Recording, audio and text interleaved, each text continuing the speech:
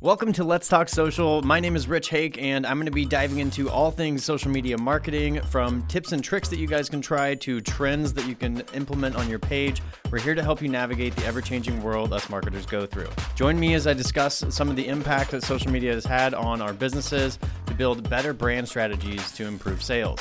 Let's hop in.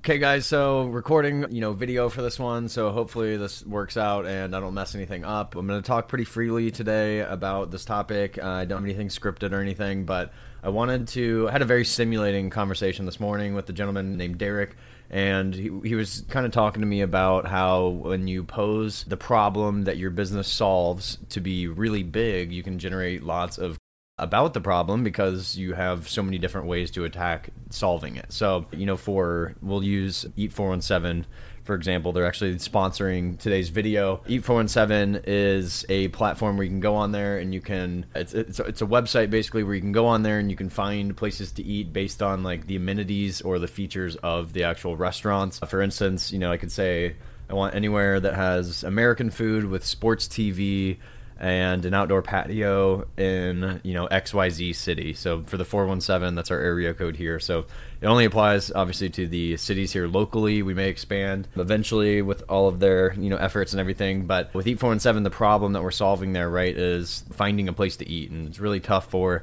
people to find places to eat sometimes. If we can pose that problem to people as many ways as we possibly can, it creates a ton of social media content for us.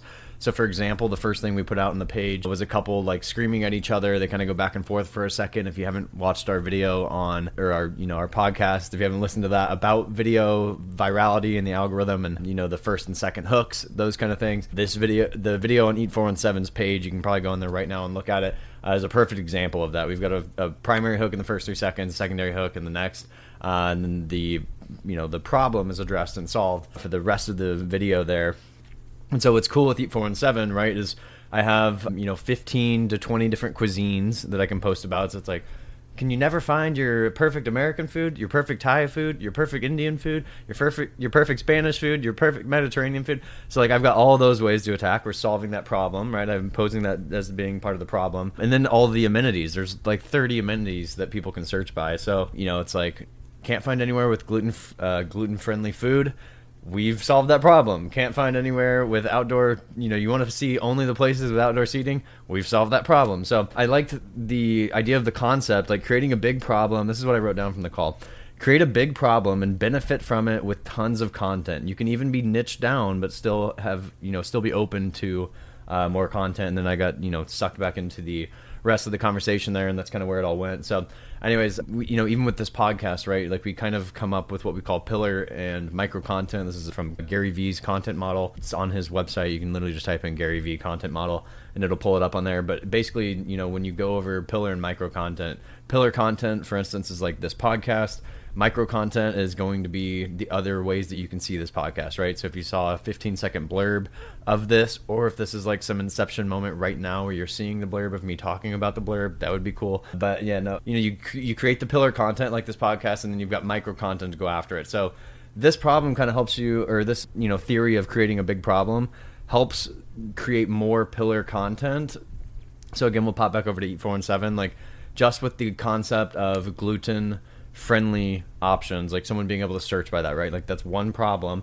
Think how many pieces of micro content that I can pull from like one thing like that, like a one pillar idea for all of that, right? How many ways that you could address and the different types of American food and all that kind of stuff. So basically, that's all I really wanted to get on here and say for today's episode. Like I said, it's something that I think can be applied to many of the industries that you guys work inside of. And if you're having trouble generating social media content, I think that this is a cool thing that you can try out and, see if it's going to get any ideas rolling for you guys to make sure that the content is fresh. And like I said, you can literally be niched down. We have one client, they sell Polish pottery, right? It's a very specific customer for people that want old school, like Polish pottery. But she could do the same thing, right? If she creates a big problem out of it, like, can you never find the exact pottery that you're looking for from XYZ year? Or, it's like kind of collector's items and that kind of stuff. Some of it's just interesting finds, but again, you kind of have to pose the problem to people in your advertising or in your social media content and then show them how you can, solve it and how you can fix it by them purchasing with you, signing up with you, whatever that may be. So I think this episode and pair with last one are kind of a good 1-2 punch, because the last episode will teach you how to create the content based on the actual problems you're going to create for the, your future customers and clients. And then, this episode kind of talks about being able to leverage all of that. So anyways, that's all I really had for you guys. Let's roll the outro. Thank you all so much for listening. Again, my name is Rich Hake with Alpha. If you have any questions about today's topic, or if you want me to talk more in depth about a different topic, let me know in the comments down here below or wherever you're watching this.